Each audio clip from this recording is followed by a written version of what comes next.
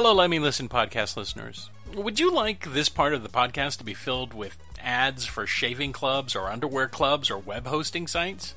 Yeah, I didn't think so. Neither do we. So this is just a quick announcement to let you know that after several requests from fans, Let Me Listen podcast has opened a Patreon page.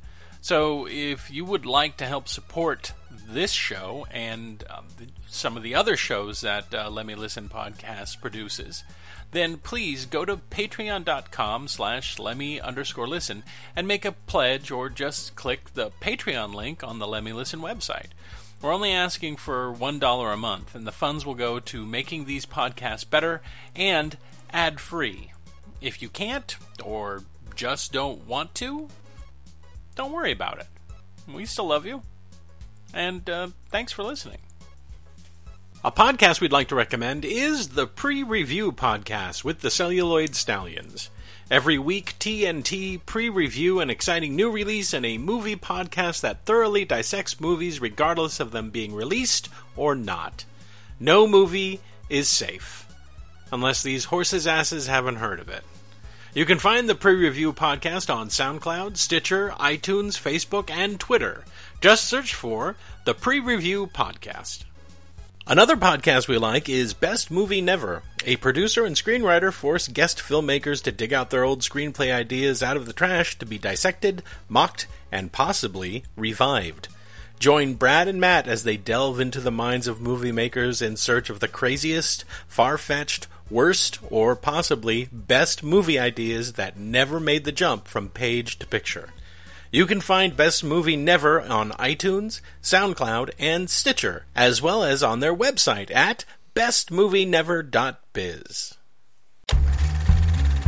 Mama made tonight a crown, a cake. What a wee. Hello, everyone, and welcome to Late Seating. I am Jason Harding. And I am Steve Shives.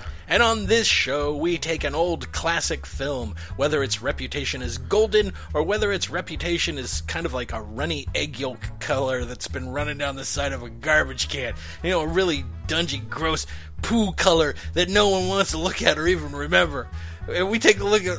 Wow, my metaphors go fucking crazy at the beginning of every show. We take a look at those and we go, hey, yeah, you know what? That golden color on that classic movie, it's not that great.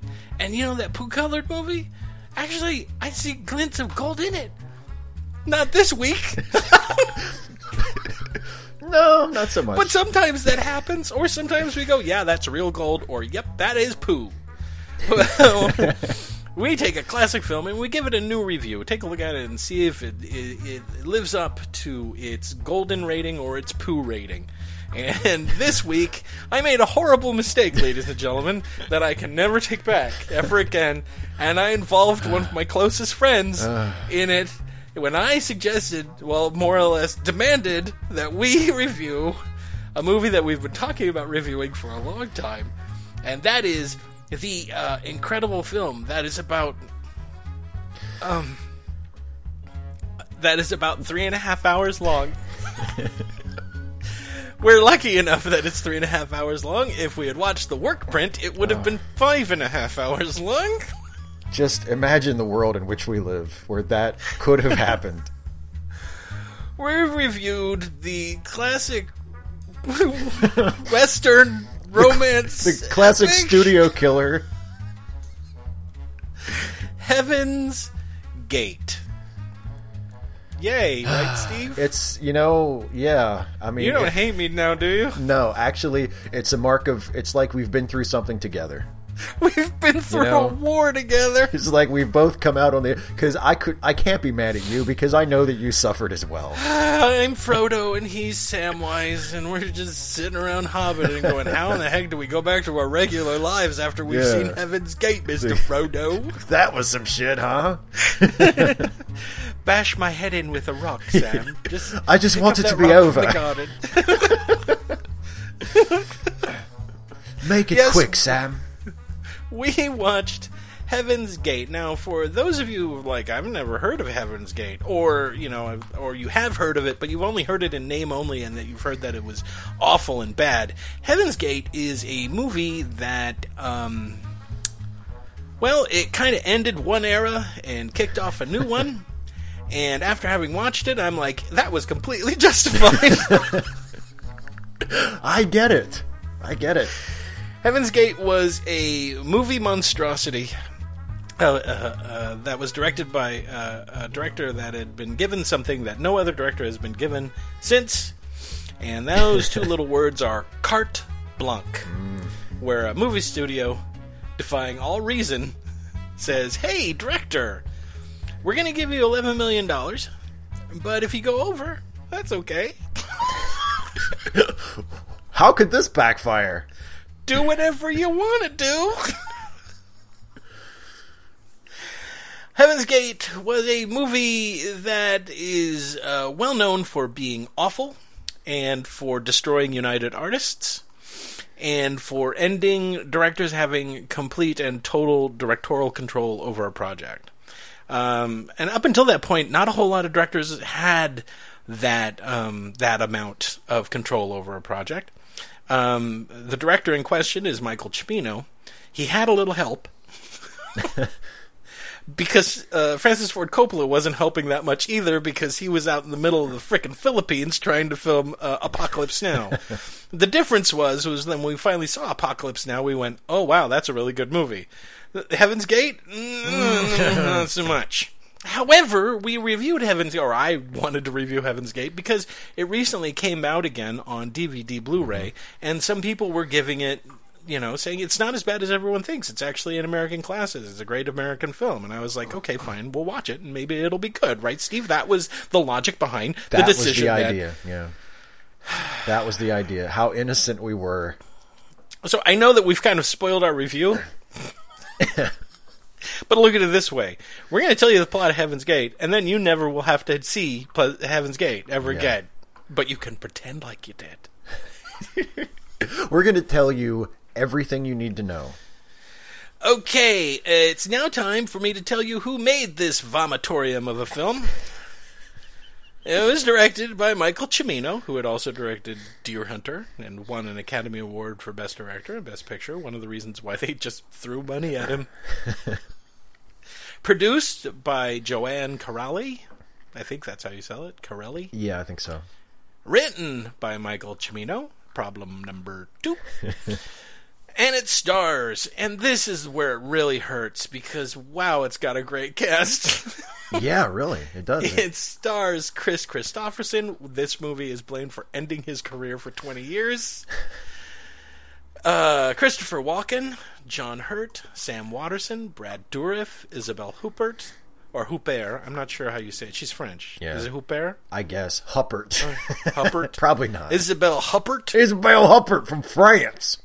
Blink and you'll miss him. Joseph Cotton, Jeff Bridges, Jeffrey Lewis, Paul Kaslow, Richard Masser, Ronnie Hawkins, Terry O'Quinn, Tom Noonan, Mickey Rourke, Roseanne Vela, Nicholas Woodson, and William Dafoe as uncredited extra. I was tempted to go back and try to pan through the movie to try to find him, but I didn't want to watch this fucking movie a second time. I was going to say, I'm a huge Willem Dafoe fan. I was not tempted.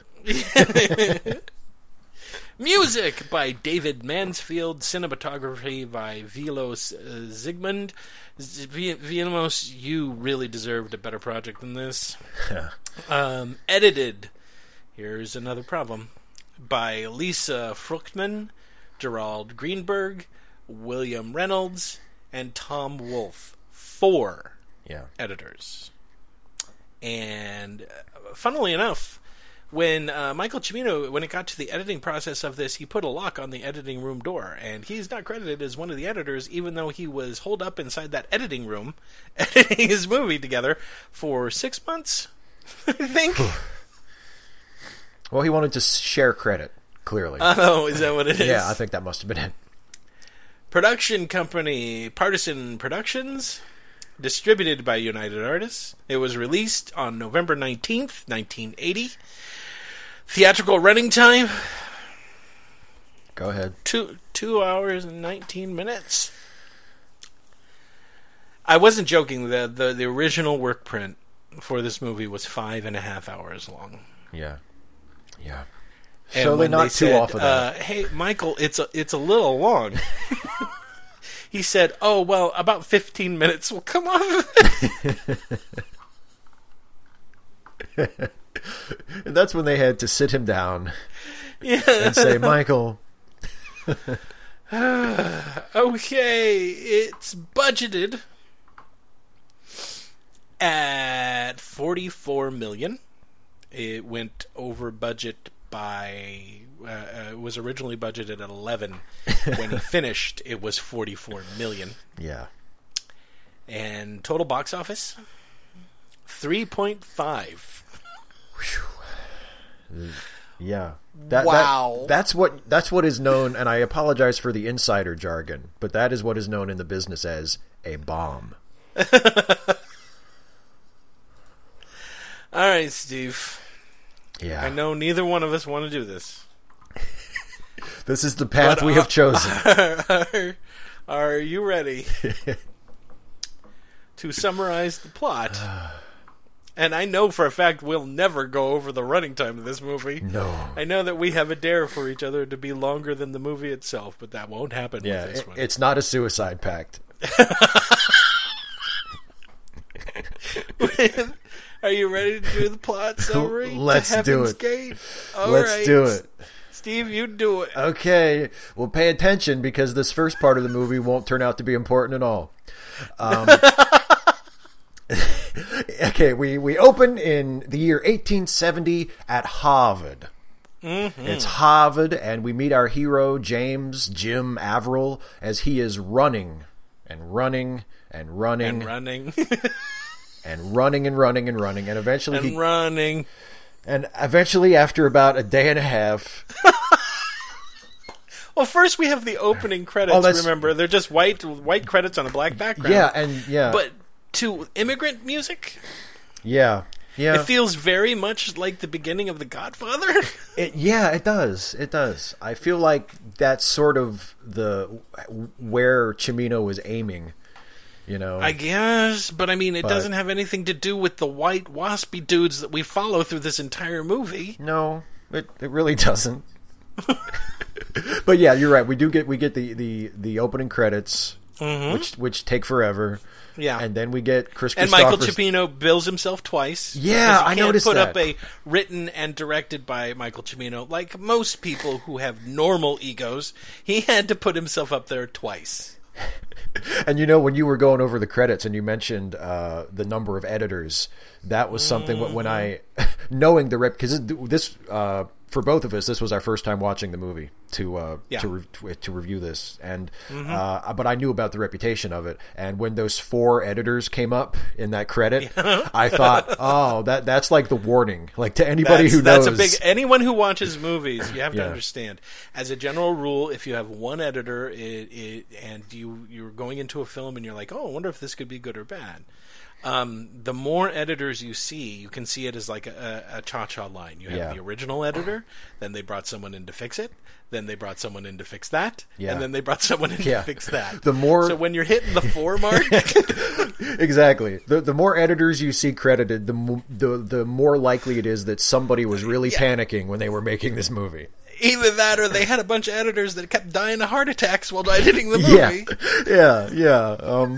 So there's a serial killer killing all of our editors on this film. Somebody doesn't want us to finish this movie. Good. He's doing God's work. Get out of his way.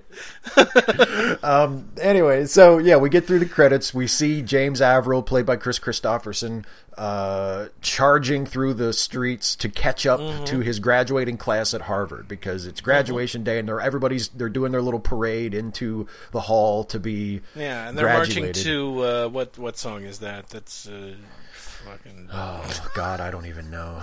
Glory Hallelujah. Oh yes, yeah. The Battle Hymn of the Republic. Because we hear it about Battle Hymn of the Republic. We hear it about 19 times in the film. So so they go into the Great Hall to be graduated. He meets up with Billy. His friend Billy Irvine, played by John Hurt.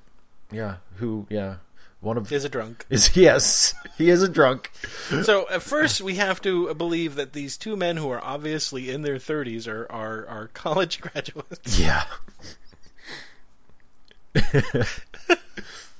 You figure something's going on. You're like, okay, really? They're in wow, college? they failed a lot. Yeah.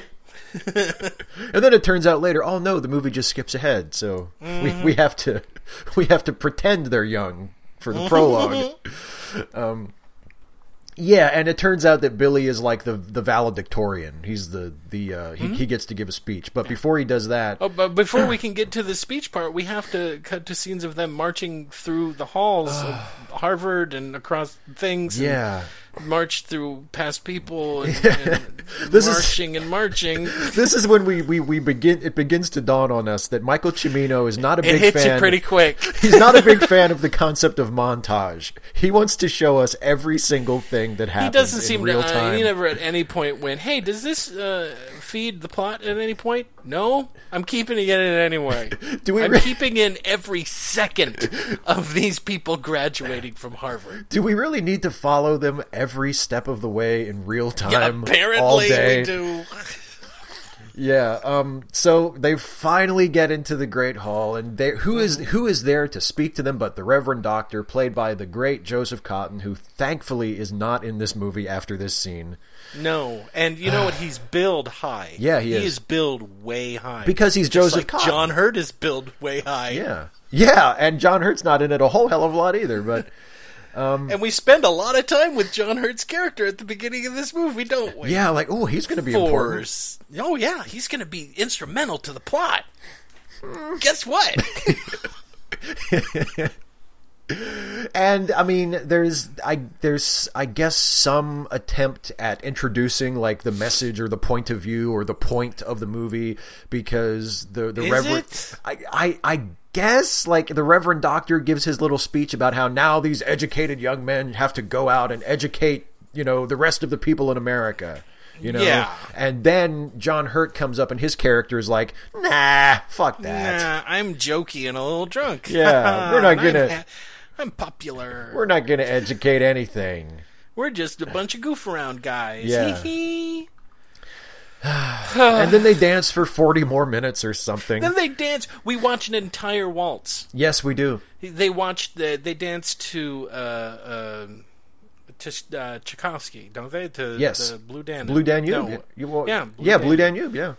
And we watch these fuckers dance around a tree. Yep.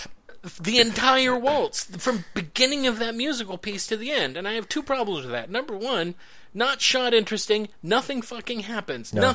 Nothing happens. Yep. We watch people dance. A girl goes, "You're beautiful," and Chris Christopherson says, "So are you." That's it. That's the total sum of the dialogue that's exchanged between them, and we're led to believe, oh, this girl is important. Something's going to happen with this woman. They keep exchanging glances through this whole thing. No, you'd be wrong. She doesn't feed anything into any.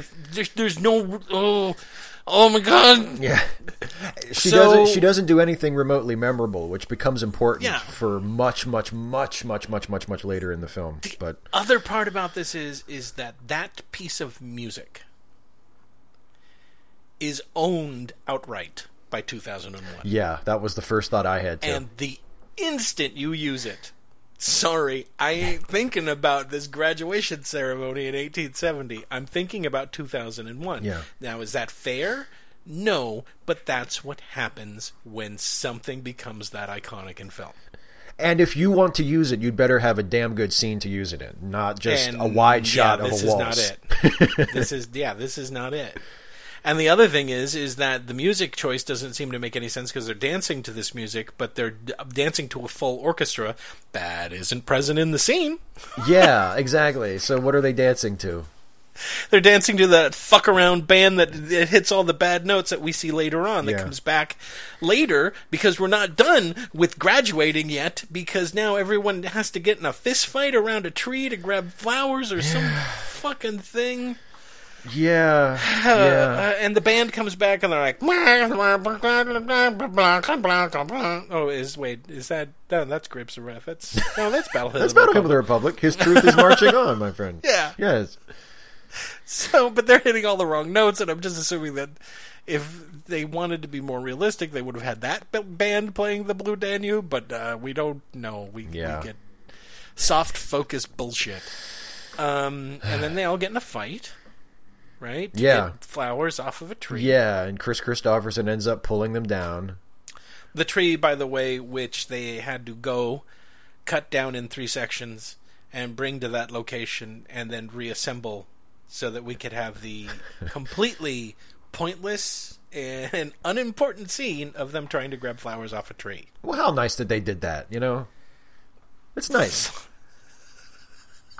Because we get this beautiful scene, you know? Yeah, and then John Hurt gets hit in the face during this thing that they're doing.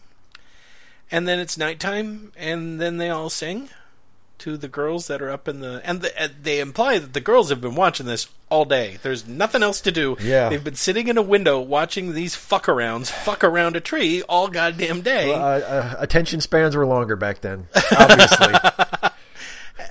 And then we cut to them, and they're all singing, and blah, blah, blah. And then that whole scene is over, and we're 45 minutes into the goddamn movie. Yep. I'm not joking. No, that's absolutely true. I looked at the timer when I was watching it. I was like, 45 minutes. This better play out later on in the movie.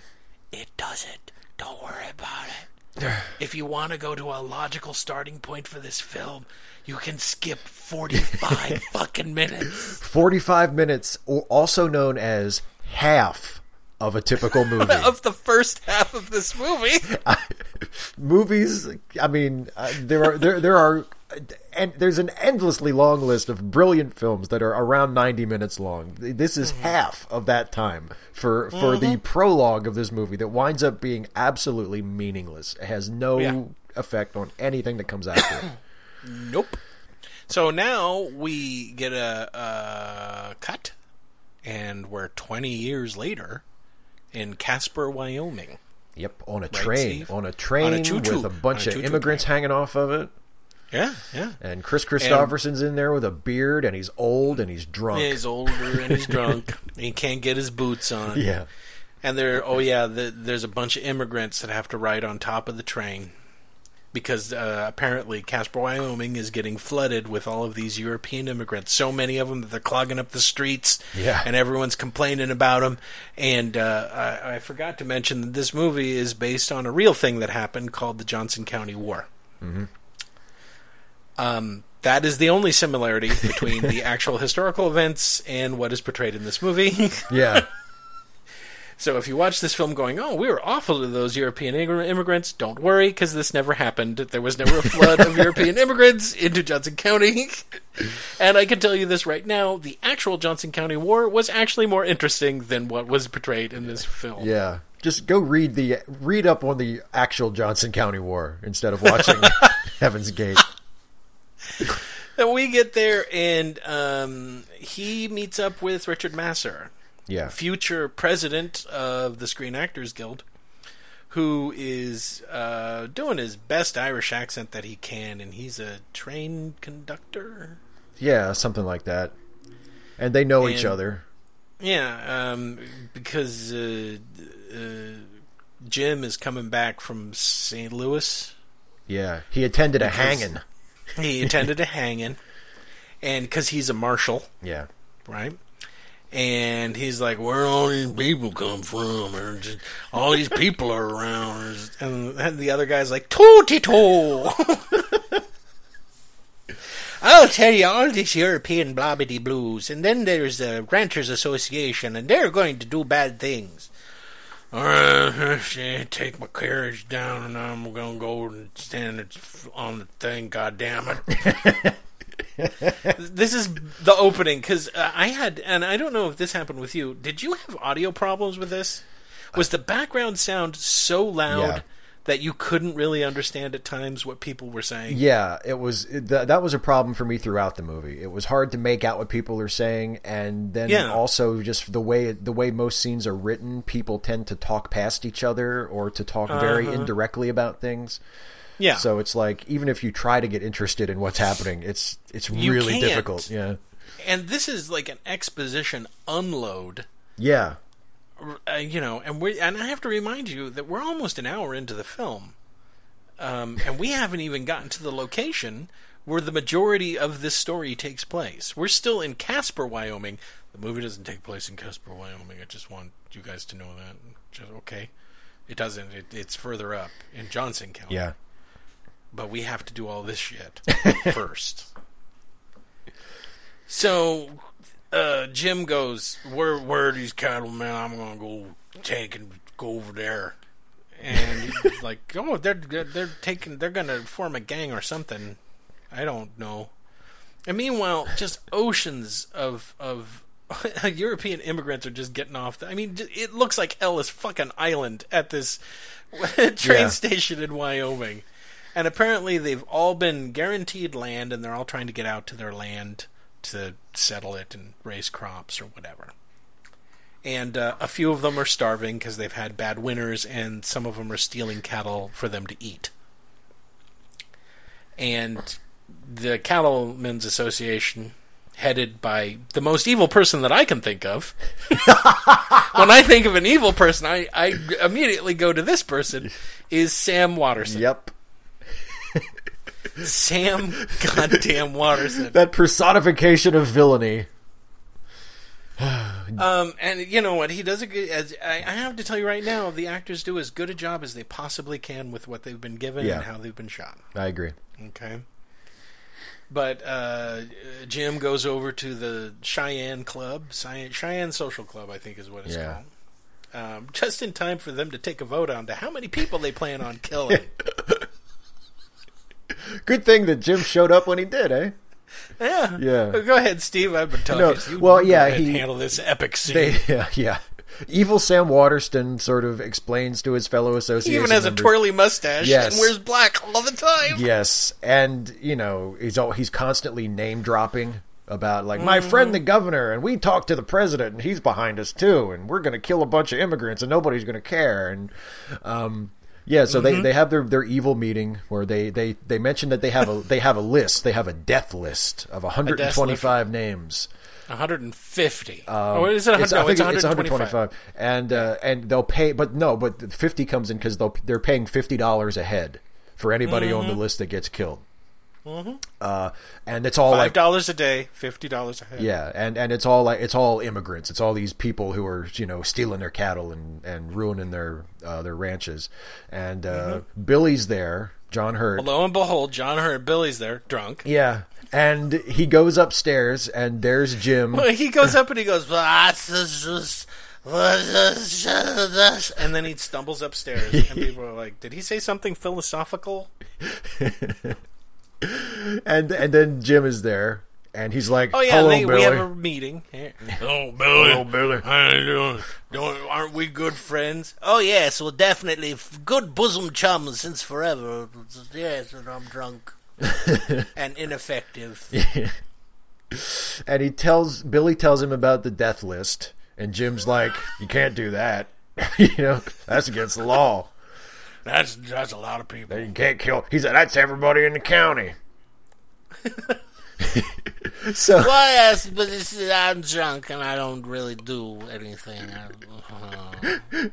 So Jim goes downstairs, and he's standing in the foyer when everybody's leaving the meeting, and they all know him because apparently he was in the association and then he was kicked out, and he's not supposed to be there because he's some libtard that likes immigrants. Yeah. You tree hugging hippie! What do you mean we can't kill immigrants if we want to? We'll kill anybody we want to kill, including you. That's pretty much what they say, because he tells him, he says, "Hey, drunken Billy upstairs told me about your death list, and you can't do that. That's not cool." Yeah. And they're like, "Yeah, we can." And he's like, "Okay." And he just, "Don't let me see you in Johnson County." Remember, they slap each other. Yeah, oh, that's right. They slap each other. Yes. And Chris Christopherson nearly slaps Sam Waterston unconscious. Yes, they have. Yeah, Chris Christopherson wins the slap fight. Yeah, Frank Canton. That's Sam Waterston.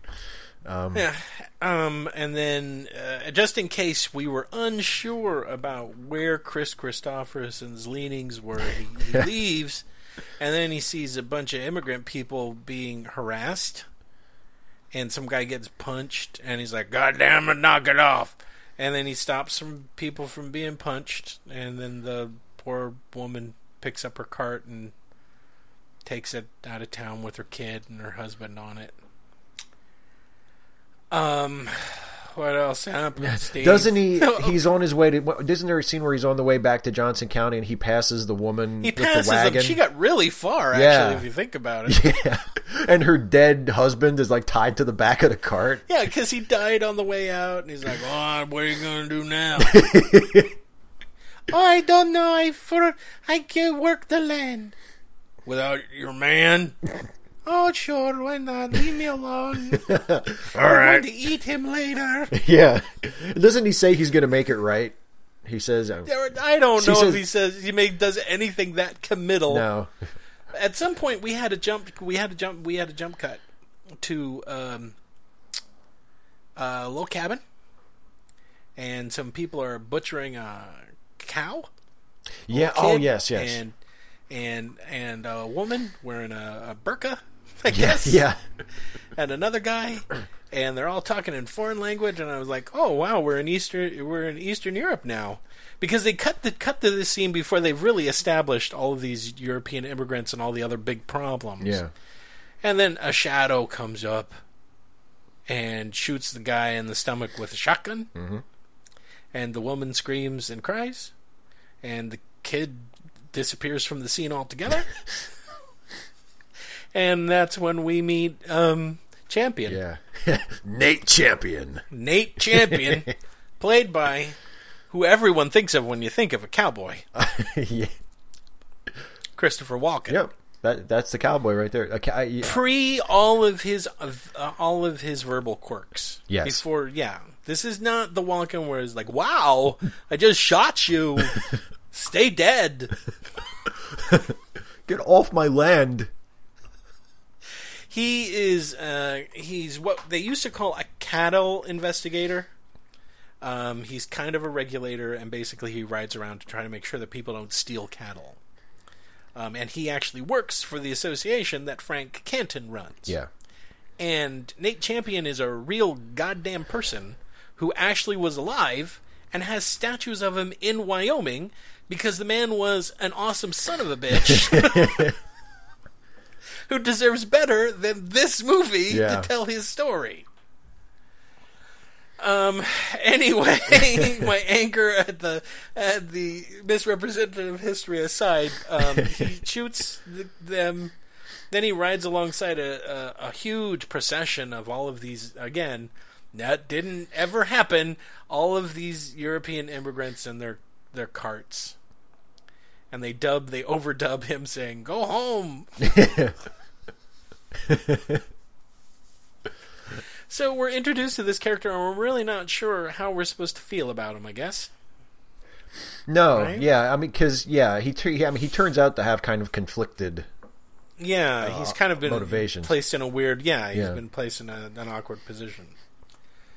And then we cut back to Chris Christopherson. He comes into Casper, Wyoming. He's been notified that there are 150 people that are on a death list. That's like, as he says, as several people say several times throughout this movie, that's a lot of people. He doesn't immediately go into town, organize a meeting, and say, "Hey, everybody, guess what? I just found out there's a death list. People are going to come, and they're going to come shoot you. Just so we'd let you guys know, so that maybe, I don't know, you could run and get away from them before they get here to kill you all." He doesn't do that. Instead, he rides up to this log house. This house? Right? Yeah. It's just a house. Just, in the middle of nowhere, or as it's also known, Wyoming. Wyoming's beautiful country, too. It is. Yeah, it is. But, yeah. And he goes into this house where there's a woman there. And her name is Ellie? No? Ella. Ella, yeah. Ella Watson, who, by the way, is also based on a real person. Not this person, but based on a real person. And they have some nice chit-chat, and he eats a piece of pie, and then she strips off all of her clothes and runs around for a little while. And he stays and finishes the pie. Because it must have been delicious. Must have been really good pie. He's like, "I'll be there in a second." And then once they're both completely naked, they don't get to have sex because he tells her he got her a present. She runs outside, and it turns out it's the carriage that he was bringing, and she's really happy. And then the door opens, and a bunch more naked women stumble out. Everyone's got their boobs showing. Ella's out with a blanket that isn't even wrapped around her because it's fallen down. And you can see her tits all over the place.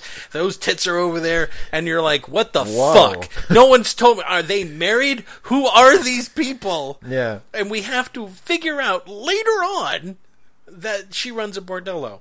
Right. But at no point in this scene do they bother to let us know, oh, yeah, this is a bordello.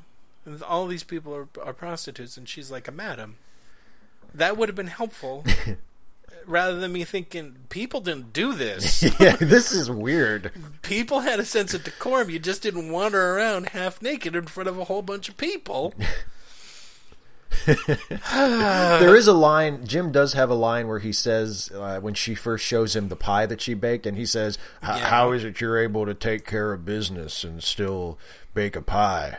So that's that, which turns out to be an allusion to like her taking care of business as a madam. Oh, you see, but what you don't I really figured get that meant was that I just didn't naturally assume that the first female character that we're introduced to in the film was necessarily a fucking prostitute. Yeah. I just assumed he meant how do you clean the house and take care of the cattle and raise, do the stuff that you need to do to keep a household together. Although it does explain, I didn't just assume it does explain why she immediately takes off all of her clothes after he says that. Yeah, that was a little weird. She's like, look, I'm naked now, and I run away. Yeah, I'll show you.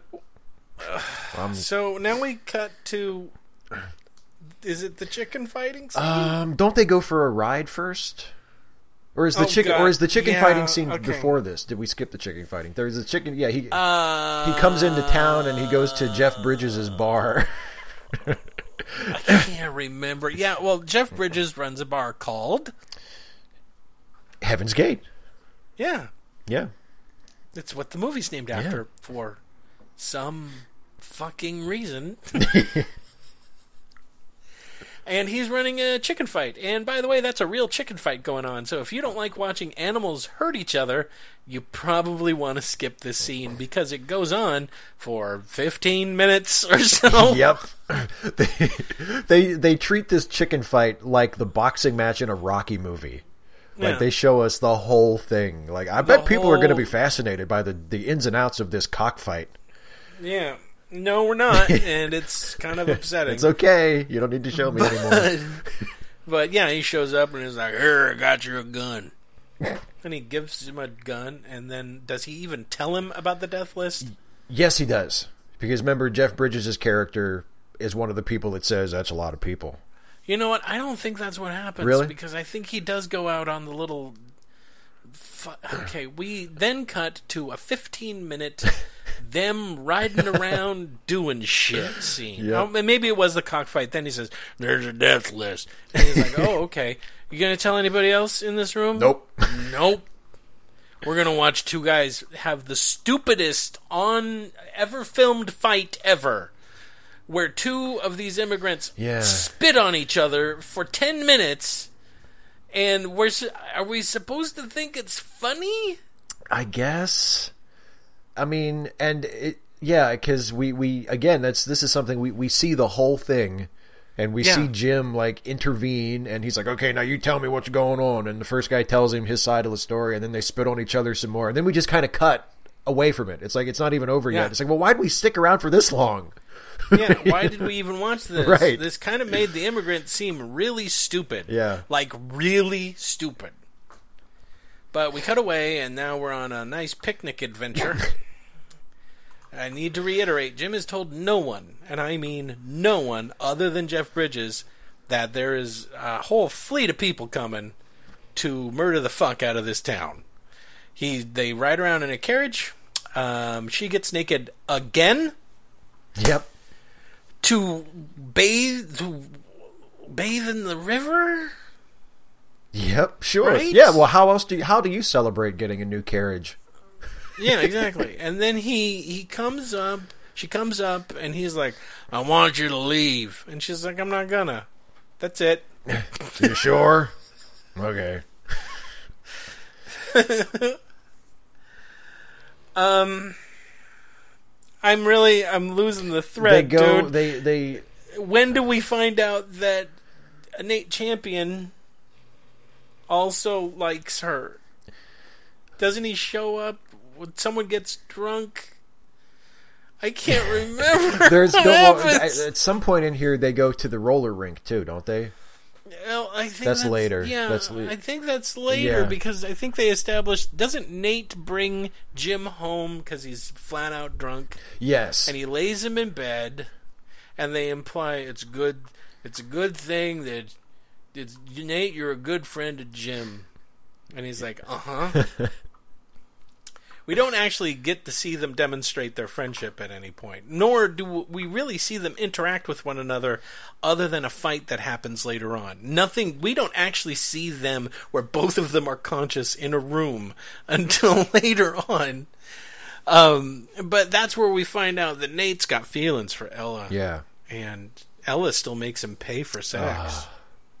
Can you believe it? That is so cold-hearted. For someone who makes a living like that. Job. That's what she does, right? But she doesn't. Apparently, she doesn't make Jim pay for sex, so that must mean love, right? Yeah, that's how it works. Mm-hmm. And then we have the roller skating dance. I did not make that up.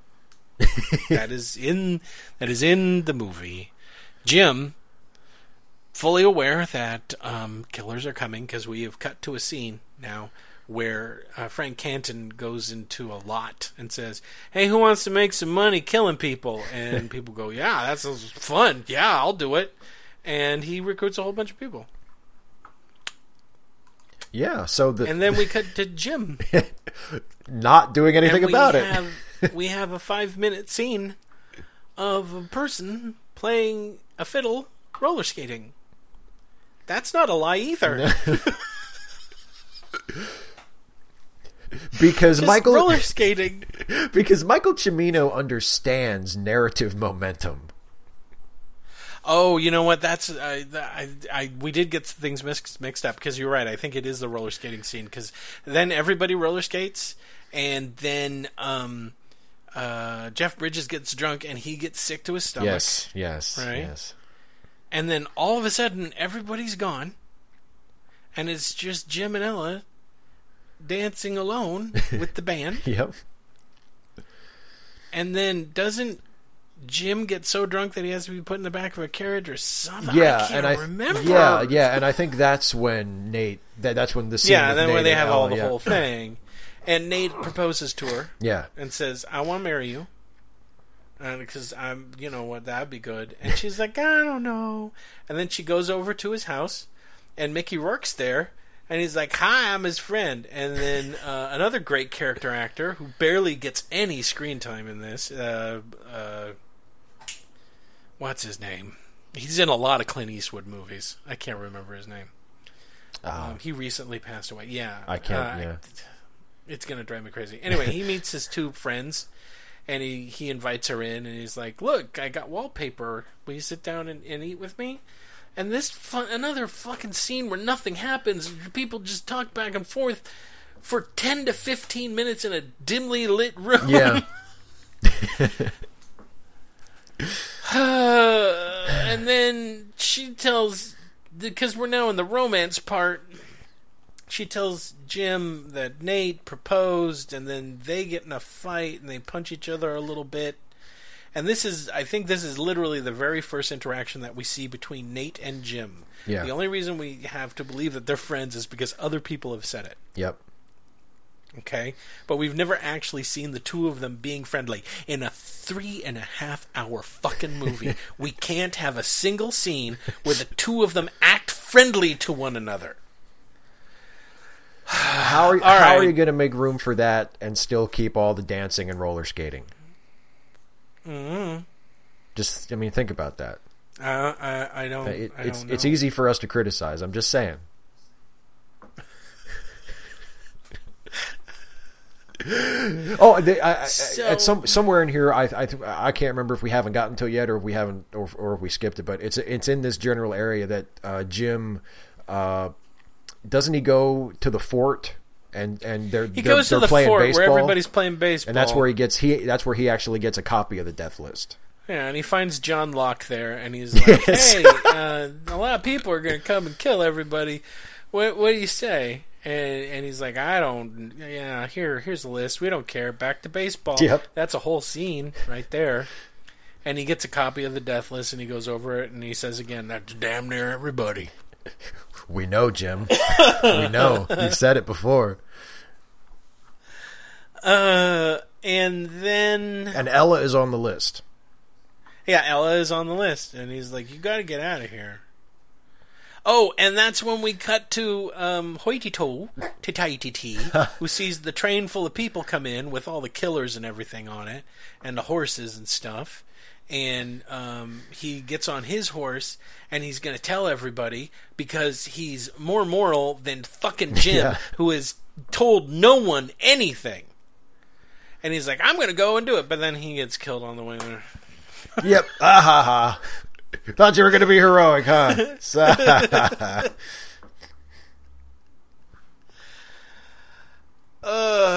Now, I can't remember if the awful scene with Ella... No, it happens after. Okay. Right? It happens after, Yeah. because they get all the horses off. And, oh no, John Hurt's with them, and he's drunk.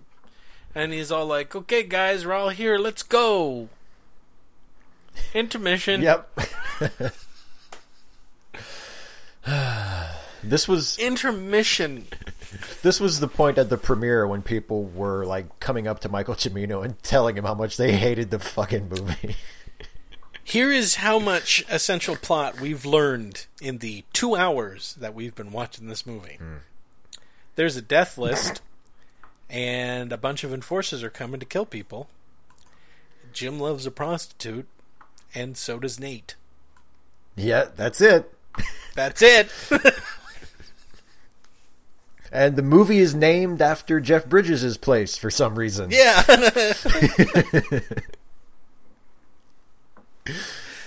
So, let's buckle in for the last part of this movie. Yeah. Shall we? Let's go. And let's start it off with something that everyone loves to see: rape. Yeah. Yep. God Because bless America. you can't have a revisionist Western with female characters without working rape in there somewhere. Yeah. So, Canton's posse rides off, and she gets into the house after being told again, "You gotta go." Right. And she's like, "Nope." And what's his name gets all upset. He's like, "Is this where he gets all upset?" He says, "They're just things. Yeah, yeah. You can buy plenty of things." Because supposedly he's rich. Jim is rich. Right. He's the richest marshal in the Old West. Yeah. There's never even really even an attempt to explain why this wealthy Harvard-educated guy is working as a marshal in Wyoming. Yeah. And also why he's rich, and also why where he lives it has rooms dedicated to immigrants living there. Yeah. Yeah. Which, if any attempt had been made to establish or solidify this character, that would have been like, oh, that wouldn't have been a surprise. You would have been like, what the why? He doesn't seem to care about anybody. Why are all these people living in the same place that he does? I don't get it. Are they all under arrest? I mean, I don't understand what's going on. But she goes home, and there are 3 scumbags there. And they commence to the raping. If you don't want to watch that scene, skip it, because it has almost no impact on her or anything else. It's just used as a motive. It's the worst use of rape ever. It's not a commentary about rape. It's not a commentary on the characters. Nope. It has no lasting impact on her, other than maybe she gets angry enough to shoot guns or some fucking shit. But it's simply used as a motivator for Jim. that actually doesn't motivate him. No. As strongly as you would Nothing think. seems to motivate him. Motivates someone else. Motivates a different character who I wish we were following through this fucking movie. Yeah. It motivates Nate Champion. but it doesn't. But what happens is, all of a sudden, while this awfulness is going on, and it's also indicated, I don't know if the other prostitutes are dead or if they've been beaten. Yeah. Are they dead? I don't know. I know they're not around. Yeah, they're not around. No, they're up in the... They show them up in the... There's a shot through the window of them lying unconscious or something. I don't know if they're unconscious or if they're dead. Yeah. Yeah, you're right. I remember that. But this is when Jim is like a ninja, like cowboy ninja, and he's on the roof all of a sudden, and then he's behind a guy and he slits his throat, and then he shoots 2 other guys, and then he fails to shoot a guy who runs away. And that scene is over. So, Nate, who finds out that bad happenings has been going on, immediately goes to the tent where Frank Kenton and his men are all holed up, and they're all just, waiting, doing stuff. And one of the rapist dudes is standing there, and he says, "Hey, buddy," and Nate just whips his gun out and blows his brains out all over Frank Kenton. And they exchange a bunch of words in which he's like, "You've never shot anybody," and then Frank has to demonstrate that he can by going out and shooting some dude they have tied up. Yeah. And oh boy, Frank's bad. Yeah. Hey, what do you think of that? I can kill people. Yeah, see? I'm not a wimp. I can shoot helpless people. What do you think of that? And so then they decide, I guess, hey, we gotta kill Champion. Right? Yeah. So they besiege his little cabin. And then out of nowhere, while they're holed up in their cabin, Ella shows up. And does almost nothing. It's like she rides past, shoots a couple of people, and then just keeps riding past. And then they shoot all of Champion's friends, and then they set the cabin on fire, and Champion writes a little note and sticks it in his breast pocket, and then he comes out, and he's got a bench for a shield, which does not work. It was bad planning. And his guns a-blazing, and they shoot him, and he dies. And in real life, they did set fire to his cabin. He didn't come out with a fucking bench. And he did have notes to his friend tucked into his breast pocket. But he came out with a fucking knife and a gun.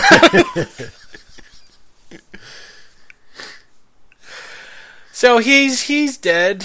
And then I can't remember. Do they finally, after all of this... Yeah, okay, this is what happened. After that happens, they're finally having their meeting... Finally, now that all of the men are in county killing people, he's finally like, "Hey, guess what? There's something you should know.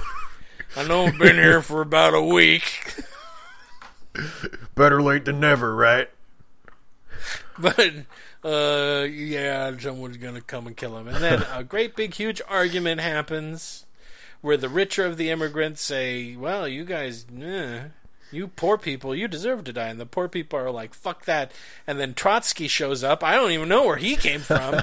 But Brad Dourif, who looks exactly like Trotsky, he shows up and he's like, "No, we must rise up and defend ourselves." And everyone's like, "Yeah."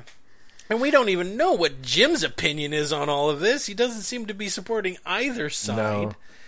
And they all decide it's time. Oh, and they're in Heaven's Gate again because it's the biggest meeting room, right? Yeah. And then she comes in and she says they're here and they're killing people, and everyone goes, "Yeah, let's go." And then they ride out to where the bad guys are, and they ride around in a circle for 5.5 hours. shooting at stuff, and they're shooting back, and then John Hurt's character says another poetic, philosophical thing, and then he gets shot, and he died. Aren't you glad so much attention was paid to him in the beginning of the movie? It's so good that he was in the movie, wasn't it? It's always nice to see John Hurt. And then, what happened? Jim doesn't go. Jim doesn't go riding out with him. He's like, I'm gone. He packs a suitcase. He gets a gun. And he's going to leave. And everyone's fighting this fight. Jeff Bridges is out there, and Ella's out there, and everybody's out there. You know, the dentist with his little dental van, and everybody is just out there fighting. And, and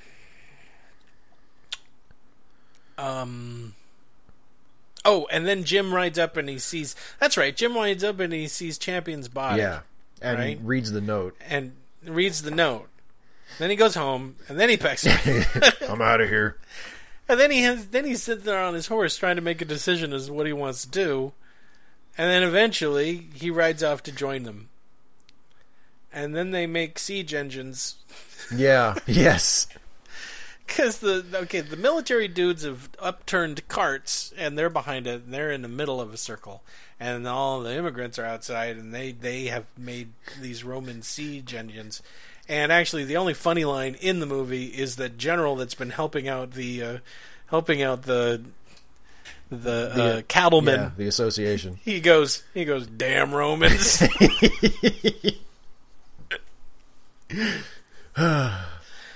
So now we have this extended Spartacus scene where people are shooting and guys get their legs run over and Trotsky gets shot in the head and more people die and people are shooting back and forth and throwing dynamite and Canton escapes and he's like, "I'll be back."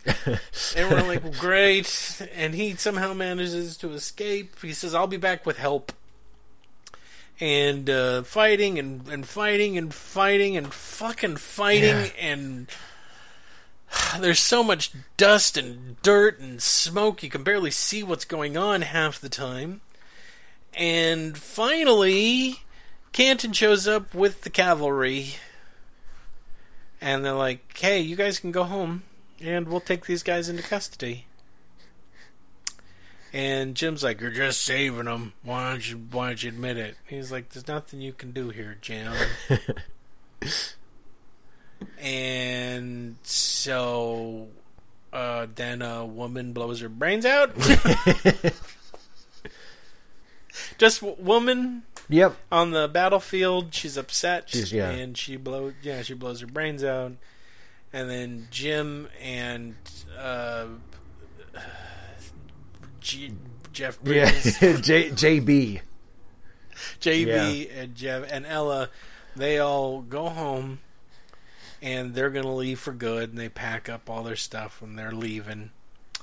And then SpaghettiOs, in true bad drama form, the bad guy shows up, shoots Ella, shoots JB, and then Jim shoots Frank Canton and the two dudes, and then Ella is dead and Jim's upset, and then we hard cut to a boat. Yep. and we are told that we've also jumped forward in time again. Yeah, we've jumped forward to 1901? 07? 03. 1903, and we're on a yacht. And we see Jim, and he's a bit older now. Yep. Doesn't have his beard anymore. Nope. Apparently, he wasn't fucking around about being rich. Because he's on a goddamn yacht. And he says, "What the hell was I doing in Wyoming in the first place?"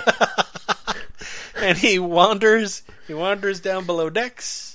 And there's a woman there who wants a cigarette, and there's food and stuff, and I think it's the same woman from Harvard that was at the beginning of the thing. It is. That's what I said about. I think they alluded to the fact that Jim might actually be married to this woman the whole time.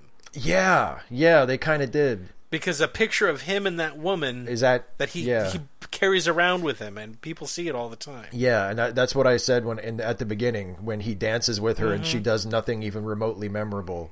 Like, we're really supposed to remember after 3.5 hours that this is the same girl that he danced with at Harvard. This is the same woman, right? Yeah. And I think the whole implication is the reason he couldn't marry Ella is because he was already married. Right. And so then he gives her a cigarette, and he lights it.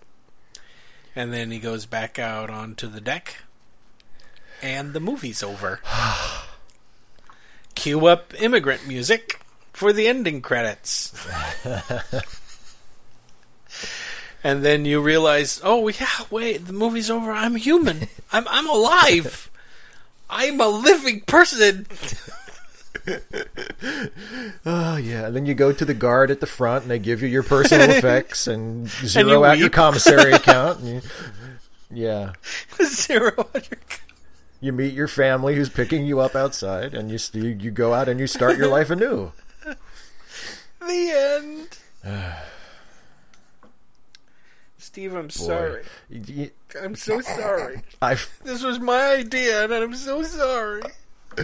Man, I forgive you, because some people said it was good. Some people need to get their eyes checked and their ears checked, and need to stop fucking around, because I know that there is like some attempt at like a critical rehabilitation of this movie. It's not gonna I'm work. not seeing it. I'm not seeing the case. I mean, okay, we got to do officially. Yes, we got to do it officially. Yes. Steve, yes. What do you think about Heaven's Gate? Oh man, can't we talk about Days of Heaven instead? No. I really, really don't like a single thing about this movie, except maybe that the scenery is beautiful when they get to Wyoming. Only a couple of shots. Yeah, you don't get much of it, strangely enough, for an epic western taking place in Wyoming. But what there is really beautiful. But yeah, this is such a terrible movie. It commits the sin that we have discussed in previous reviews of sort of comparable bombs like this. Be good, be bad. Yeah. Don't be boring. Exactly. And that in a nutshell is the problem with this movie. It's not that the performances are bad, it's not that the actors are bad, it's not even that it's poorly made technically, although I mean that kind of comes in. I don't think it's poorly made technically either. But it's poorly presented. It's poorly told. It's poorly paced. It's poorly put together. And it's the most expensive student film ever. I mean, well, just like things that we mentioned a little bit as we went through the plot. I mean, that stuff at Harvard that isn't even distinguished by its style. I mean, if it was at least beautifully shot or had some inventive camera moves. I mean, we get these long scenes of people dancing, and it's almost all done in wide shot. There's no reason for us to be watching this. And it's long, and it's boring, and it's pointless. And I was kind of angry at it when it was over, because I really felt like it was just a huge pretentious waste of my time. There you go. You hit the nail right on the head. Pretentious. Yeah. I'm angry at this film for a number of reasons, not just because it wasted 3.5 hours of my time. I'm angry at this film because of the long-ranging effects it had on the industry itself. Yeah. And what I'm mostly angry about is before Heaven's Gate, I was kind of like, oh, it really is too bad, because it really kind of took power away from directors to be really express themselves. And the reason I'm angry is because I came away from this movie and went, good. Exactly. Directors need limits. Yeah, like I can kind of see this. You want to know? You want another better example of when directors need limits and they don't give them limits? They're called the fucking prequels. Oh. Yeah. There has never been a good example, with the exception of Citizen Kane, where if a director has been given as much power as they do, that they ever produce anything that's actually decent. Yeah, that's a good point. And I don't just mean, there are lots of directors, small independent directors who have been given, who completely control their film, but they have limits of budget, or they have limits of where they can shoot, and they become creative on how they can do it. But there are certain directors out there where if you give them as much funding as they want and let them do whatever they want, we fucking get Heaven's Gate. Yep. And it justified the reasoning as to we can't give directors carte blanche anymore. All you have to do is point to Heaven's Gate and go watch it. Better yet, I think if there's a studio executive who says, hey, you know what, let's give Joss Whedon carte blanche and let him do whatever he wants, they should take that studio executive, sit him down, and not make him watch the released version of Heaven's Gate. They should make him watch the 5.5-hour work print of that goddamn movie. Because this movie could, if they had not put their foot down, we would have had a 5.5-hour movie. And God knows what they could have. I know. Yeah. The 5.5-hour cut, I'm pretty sure, is prohibited under the Geneva Convention. I don't think people can actually. People aren't really allowed to watch it. I mean, and I'm not. I'm holding a lot of animosity towards it because of what it did to the industry. But I'm trying to remain pure and just review it strictly as a movie. And as strictly as a movie, it is an awful film. Yeah. Because it is long. It has scenes that I'm sure mean something to the director, but they're so poorly framed, and they really don't reference something that's later in the film. If we're going to spend 45 minutes with John Hurt's character to not have that character play out or have any importance, he has no importance later on in the film. He is on the side of the cattleman. He does nothing to try to redeem himself. He just kind of stands around and makes drunken comments until he is shot. Yeah, that's pretty much it. That's it. So why did we have to spend 45 minutes setting up a character, and even more so, spending 45 minutes when these characters are 21 years old and then jump to when they're 40? Yeah. If you're trying to make a framing device saying, well, look how much they've changed. We didn't spend any quality time in the 45 minutes when they were in Harvard. No, There is no dialogue exchange between any of them talking about what they want to do or who they are or what their dreams or aspirations are. None of it. We have a jokey joke speech by John Hurt. I don't even think that Chris Christopherson's character has more than 3 lines of dialogue in the first 45 minutes at all. No, he doesn't. He says that exchange with the girl when they're dancing, and that's pretty much it. Mm-hmm. Yeah. Well, you know what this movie reminds me of? Especially when you talk about the John Hurt character and how he has this way of like saying things that I guess maybe Michael Cimino thought would play as like profound or tragic or whatever. It reminded me a lot of another movie that is not this bad but is still awful and is awful for many of the same reasons, which is the movie that came much later, Gods and Generals, the Civil War movie that was the sequel to Gettysburg. And that movie is also awful, and awful for many of the same reasons that this movie is. And there are these scenes similar to the kind of dialogue they give John Hurt in Heaven's Gate, where there are characters like standing, watching a Civil War battle and like quoting Cicero, and you're sitting there watching going, what the fuck is this? Like, what am I supposed to do with this? Is this supposed to be poetic? Is this supposed to be profound? Is this some kind of artistic statement on the nature of war? And it's like, by that point, you're like, I don't even care. Like this, that's the thing about the John Hurt character. But by the time he gets in, he's introduced into what becomes sort of the present day of the film, the 1890 portion. We've seen so much pointless movie that even if you were open to that character being sort of a commentator on life and the American dream and disillusionment and blah blah blah, surely it's all been beaten out of you by now. Like, you couldn't possibly care about anything that this guy has to say. And it's directionless. It has no. It's almost as if he doesn't understand that you have a plot line. You have given the audience this thing that you expect to move forward on, the death of 150 people, and it's dropped for 2 hours of the running time of this film. And nothing that happens in that 2 hours is worth 2 hours of screen time. And the really frustrating thing after you've watched the movie is, if you reflect on it for just a little bit, that basic plot of, conflict between the rich landowners and immigrants in the Old West, and a death list, and a marshal who has like the responsibility to fight, to protect the people who are on the death list. Like that is the plot for what could be a fucking amazing Western. That's a great Western story. Yeah. It's called The True Story of the Johnson. Yes. I mean, it's like if this movie was just about that, and Chris Christopherson's character was like, the sheriff in High Noon, like facing down impossible odds to do what's right, and facing against these politically powerful enemies, and it was like a 90-minute, 2-hour movie. It could have been, this movie very well could have been. Easily could have been. Easily. I would even have accepted it as a 2-hour movie. Yeah. Or at pushing it, maybe a 2.5 if there were things that you wanted to comment on. But even the stuff, no one in this movie comes off as particularly good.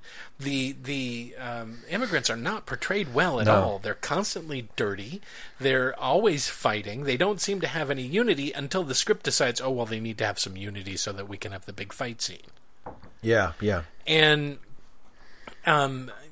for something that takes so long to get to its points, and filling all of these empty spaces with, well shot scenes. Yeah. Sometimes when he doesn't have smoke blowing directly at the camera. There are a number of shots where smoke is blowing. And I'm like, oh, well, that might be an interesting shot if I could see it through the fucking smoke that you have blowing directly into the camera lens. A number of people have made note that Michael Cimino is not good with people, and he spent a great deal of time trying to set up shots that were aesthetically, that's how he wanted. He was all about aesthetics and shots. It was not so much about people. But even these shots are not remarkable. No. That's true. It's hard. It's hard to think of a single really distinctive shot in the whole movie. Yeah, there is nothing. This movie is not amazingly rich. It is not deeply layered, deeply textured. There's some shots that are in there that are kind of like, this is pointless. There's a scene between Canton and Champion in which behind Jim in the window, in the background, is someone juggling. Yes. And I was like, what the fuck? What is the point of this? It has nothing to do with what the two people are talking about. We barely know either one of these people personally. If you're trying to make a deeper statement as to what's going on, you're doing a very, very bad job. And I heard... Okay... He shot 220 hours of film for this movie. That's like 12 million feet of film. And supposedly he told someone that he wanted to shoot more than Coppola did for Apocalypse Now. But again, I have to reinstate. When Coppola was all done, we had Apocalypse Now. Exactly. There's your problem. He shot stuff. Apocalypse Now, there are scenes that will strike you. There are when he did epic stuff, even if it's just guys trying to get to Playboy bunnies on a helicopter. You could feel the scope of it and what it took to pull off that shot. There is nothing in this movie that feels epic. No. It just feels like get as many people into that shot as possible. Great, but I don't know what's going on. I don't feel anything about the... There's a shot in Casper, Wyoming, where it's the train and people are walking up and down the streets and all this other stuff, and it's like, okay, well, that's a shot of a town. Yeah, exactly. That's it. That's all. He. Oh my God! He built an entire town and then decided that the street wasn't wide enough, and told him to tear down the entire set, both sides of the street, and widen it by 6 feet. And the production designer said, "We could just tear down one side and move it over." And he said, "No, I want both sides torn down and expanded by 3 feet." And because he had carte blanche. He got it. That's what he got. And this whole movie is that. That is what this is. It's someone who saw great American epic movies like The Godfather and The Godfather Part 2 and said, I want to do something like that. And it turns out he didn't have the chops to do it. That's what this movie plays like. He didn't even pull from those. No. We have westerns that are freaking works of art up until this point. He didn't pull from any of them. He didn't even pull from John Ford, and this movie desperately needed some shots from John Ford. I agree. Yeah, you're right. Yeah, that part didn't occur to me, but yeah, there are spaghetti westerns that are deeper and talk more about the human condition, definitely, than this frickin' movie. And those people are from Italy. And most of them were not trying to make a pretentious movie. They were weren't. making a cheap western. What is which film is it where it has kids torturing a scorpion with ants? It's one of those movies. There's an opening shot of a western. I can't remember which one it is. It's just these kids that are torturing this scorpion with ants.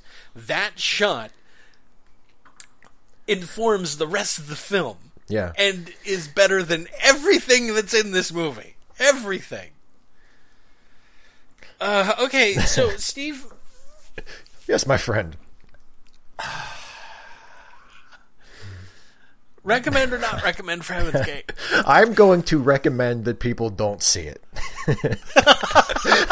I'm not just going to decline to recommend it. I'm going to tell anybody listening to this, if you have not seen this movie, do not waste your time. It is. I'm going to honestly say that I hate this movie more than any other film that we have reviewed on this show. I would go along with that. I am angry that it wasted my time. I am angry that it wasted so much money. I am angry that it inconvenienced a number of actors who could have been doing much better things. I don't know how long it took them. A year to film this. Yeah. There are stories about them sitting around for months between shots because he's just sitting around dicking around with some bullshit that didn't matter, because I don't see any attention to detail anywhere in this movie. I mean, for the love of God. Terry Gilliam makes super deep, rich, fantastically aesthetic. If you don't like the plotline, you'll at least love the aesthetic. Yeah. And he does it in a short amount of time. And this is a director who gets in trouble for overspending. But God damn it, when he's done with a movie, you go, oh, okay, I see. He really wanted to fill the frame, and he's doing rich stuff. Oh boy, this one, I don't see any of that money or time in this film. No. It's just a big, boring piece of shit coming out of this guy's asshole, and I don't want to watch that.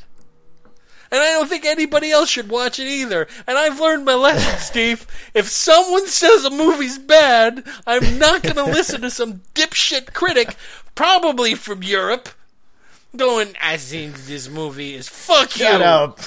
You don't know, man. You have no idea what you're talking about.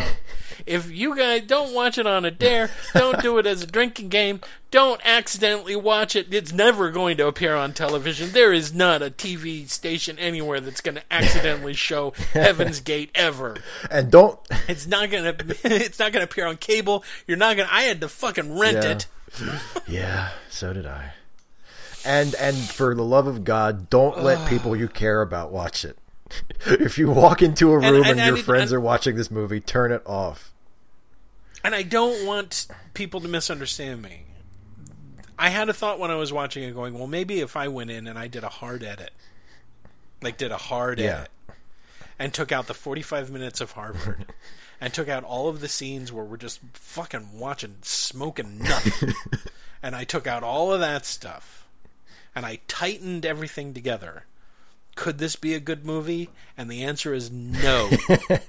Because it is broken. Yeah. The whole movie is broken. The script is terrible. The characters are shallow. There is nothing interesting going on. And when you don't care about the people and you don't care about anything that's going on, you have a long, boring piece of shit movie that at the very last minute breaks out rape and violence to try to justify being deep. Fuck that. Yep. So, yeah, I don't recommend this movie. I'd rather, all the movies that we didn't like earlier on, I'd rather watch them all in a row while someone smashes my nuts than watch this movie again. I was supposed to watch this twice to be a good reviewer. I tried to. I couldn't do it. Bad movie. When you're watching a film and all you can see are sniper targets over the characters while you're watching it a second time, it means you don't want to watch the movie anymore. It'd be like, hey, you know what? This graduation scene would be so great if Joseph Cotton's head just exploded and there was a gunshot. Or if Joseph Cotton pulled out a gun and said, and just mowed down the graduating I have seen the future. I will not allow this to happen. Steve? Yeah. It's now time for us to recommend a movie. That won't be too hard. That is... No, it won't. Yeah, you fucking... Home movies of your grandfather scratching his nuts for 5 minutes are better than this. I believe in a previous episode you recommended any other movie. This would be a good time to repeat that recommendation. Not this one. I have to go back and amend that podcast. I toyed with the idea of recommending any other movie with heaven in the title. Oh, yeah, like the Heavenly King. Anything. Heaven Can Wait. I haven't seen it, but I'm sure that piece of Christian propaganda, Heaven is for Real, must be better than this. If only by virtue of the fact that it's about half as long. But I actually am going to recommend a movie, because this is now one of my very least favorite movies. I feel like I should recommend one of my favorite movies that is also a Western and was directed by a filmmaker that Michael Cimino claims is his biggest. Oh, I know who you're his talking biggest about, influence, which is Clint Eastwood. Yeah, I believe me. This lowered my estimation of Clint Eastwood because he infected us with. Michael Cimino. And do you see any trace of Clint Eastwood in Heaven's Gate? I mean, there's nothing. No, I don't. I mean, Clint Eastwood shoots movies in over a weekend. I mean, yeah, he's like, hey, I feel like making a movie. What about a giant tsunami? I have 5 days to shoot it. What? We don't have a script, but we're just gonna go. Okay. We're just gonna go. Yeah. So but anyway, the movie I'm going to recommend is a Western directed by Clint Eastwood and starring Clint Eastwood. One of my favorite films, The Outlaw Josie Wales. Oh, that's such a great movie. It is just a hair over 2 hours, not 3.5 hours. Yeah. It is like Heaven's Gate. It is something of a revisionist Western. Unlike Heaven's Gate, it is brilliant and really enjoyable, and just a terrific movie from top to bottom. So if you would like to watch a great American Western directed by and starring a great figure from American Western film, I would recommend that you stay as far away from Heaven's Gate as possible, and you instead watch The Outlaw Josie Wales. Check that one out instead. That's my recommendation. Yeah. Actually, just fucking watch any Clint Eastwood Western. Yeah. For the love of God. I mean, we're not going to have Clint Eastwood for much longer. Yeah. Enjoy him while he's still Clint. Here. Unless you know something I don't know, Clint, we're not going to have you much longer, and you've made a lot of great films. Okay, well, I'm going to take the opposite track, and I'm going to pick a film that came out around that time. This came out in 1982, and although technically it's not a Western, it follows those Western themes about the death of Western culture and how the transition to that can be difficult. And the film I'm picking actually is not an American film. It's a Canadian film. Directed by Philip Boros and written by John Hunter. It's one of my favorite films, starring one of my favorite actors ever. And that movie is called The Gray Fox. And The Gray Fox is about a former train robber played by Richard Farnsworth, who is released out of prison in like 1901. Or a little bit later than that, actually, after 30 years in prison. And the very first thing he does is he goes into a movie theater and he watches the Great Train Robbery. And he goes, you know what? I bet I can do that again. No one will be expecting it. And this old man robs a train, gets away with it, rushes off to a town to start his life anew with a not super young. I mean, this is an older woman, but with what you would call a proto-feminist woman. And it's a quiet, incredibly well shot, very rich. And if you guys don't know who Richard Farnsworth is, you may know him better as what was his name? Was it Uncle Matthew in Anne of Green Gables? Green Gables, yeah. And as one of the team managers in The Natural, yeah. And as the lead character in Straight Story, the only G-rated David Lynch film.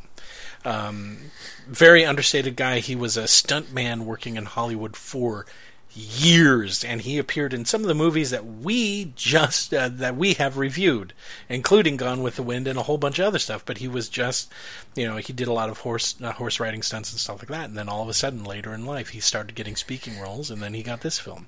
It is a fantastic movie. It's not an adventure film, and it's also one of those few movies that actually features older actors in lead roles, and you don't get too many of those anymore. But it's a great film. It's the polar opposite of this bloated piece of shit that we just watched. It's one of my favorites, so if you can go find it, go find The Grey Fox. That's Grey, not A-Y, and you'll never find it. And you'll be like, Jason just lied to us about a movie. Why would he make up a movie like that? But, it's one of the... It's not that huge here in the United States, but in Canada, it's a big deal, and he won a lot of awards for it, and it was interred in Canada's, vault of historically significant films. So, go out and find it, The Grey Fox. Fucking awesome. And here's another thing, shot 1,000,000 times better than a movie that came out 2 years before it. So go watch that. Oh yeah, and another thing, if there are movies you want to recommend to us that you want us to review on this show, just remember they need to be at least 10 years old, and they have to be movies that are considered classic or films of note or pop culturally significant films. So those are our only caveats. We've been getting a lot of really great recommendations. We have a embarrassment of films that we could possibly do. And I thank everybody who's been sending in the suggestions and liking the show, and thank you. And that's it. I'm done. I want to go bash my head in. And Steve, please feel free. The next time I say, hey, there's this movie that's supposed to be awful, that's like 5 hours long. Do you want to review it on the podcast? You can feel free the next time I am you to just write back, go fuck yourself. Go fuck your whole family, Jason.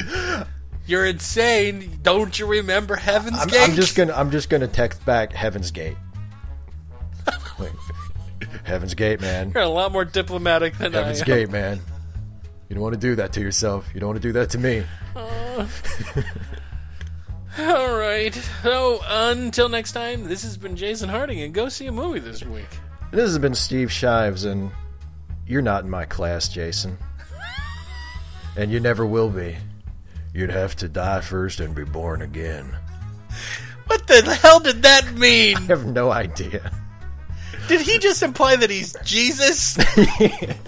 Chris Christophers, and you're not Jesus. My name's Jesus Averill, and I'm the marshal about these parts. You weren't even the coolest highwayman. Who are you even trying to kid? Oh, wow. Who was the coolest highwayman? Cash. Johnny Cash. Yeah, I guess he was, huh? Yeah, he was. Fuck it. Johnny Cash could have eaten 3 Chris Christophersons for breakfast. Chris, while shooting heroin. Chris, I saw that Heaven's Gate. What the fuck was that? This is the reason why I don't do acting anymore, Chris. And just apparently neither do you. Oh, shit.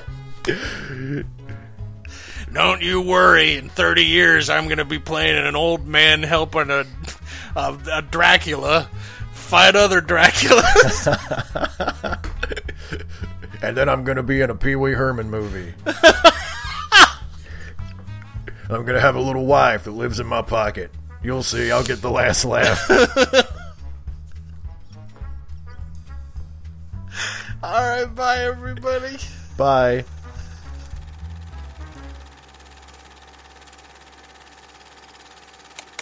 Late Seating is a Lemmy Listen podcast production featuring Steve Shives and Jason Harding. Music by Kevin MacLeod. Produced by Jason Harding. You can find more Lemmy Listen podcasts at our website at www.lemmylistenpodcasts.com. You can also find us on Facebook, SoundCloud, and iTunes under Lemmy Listen. Please like and leave a review. And thanks for listening.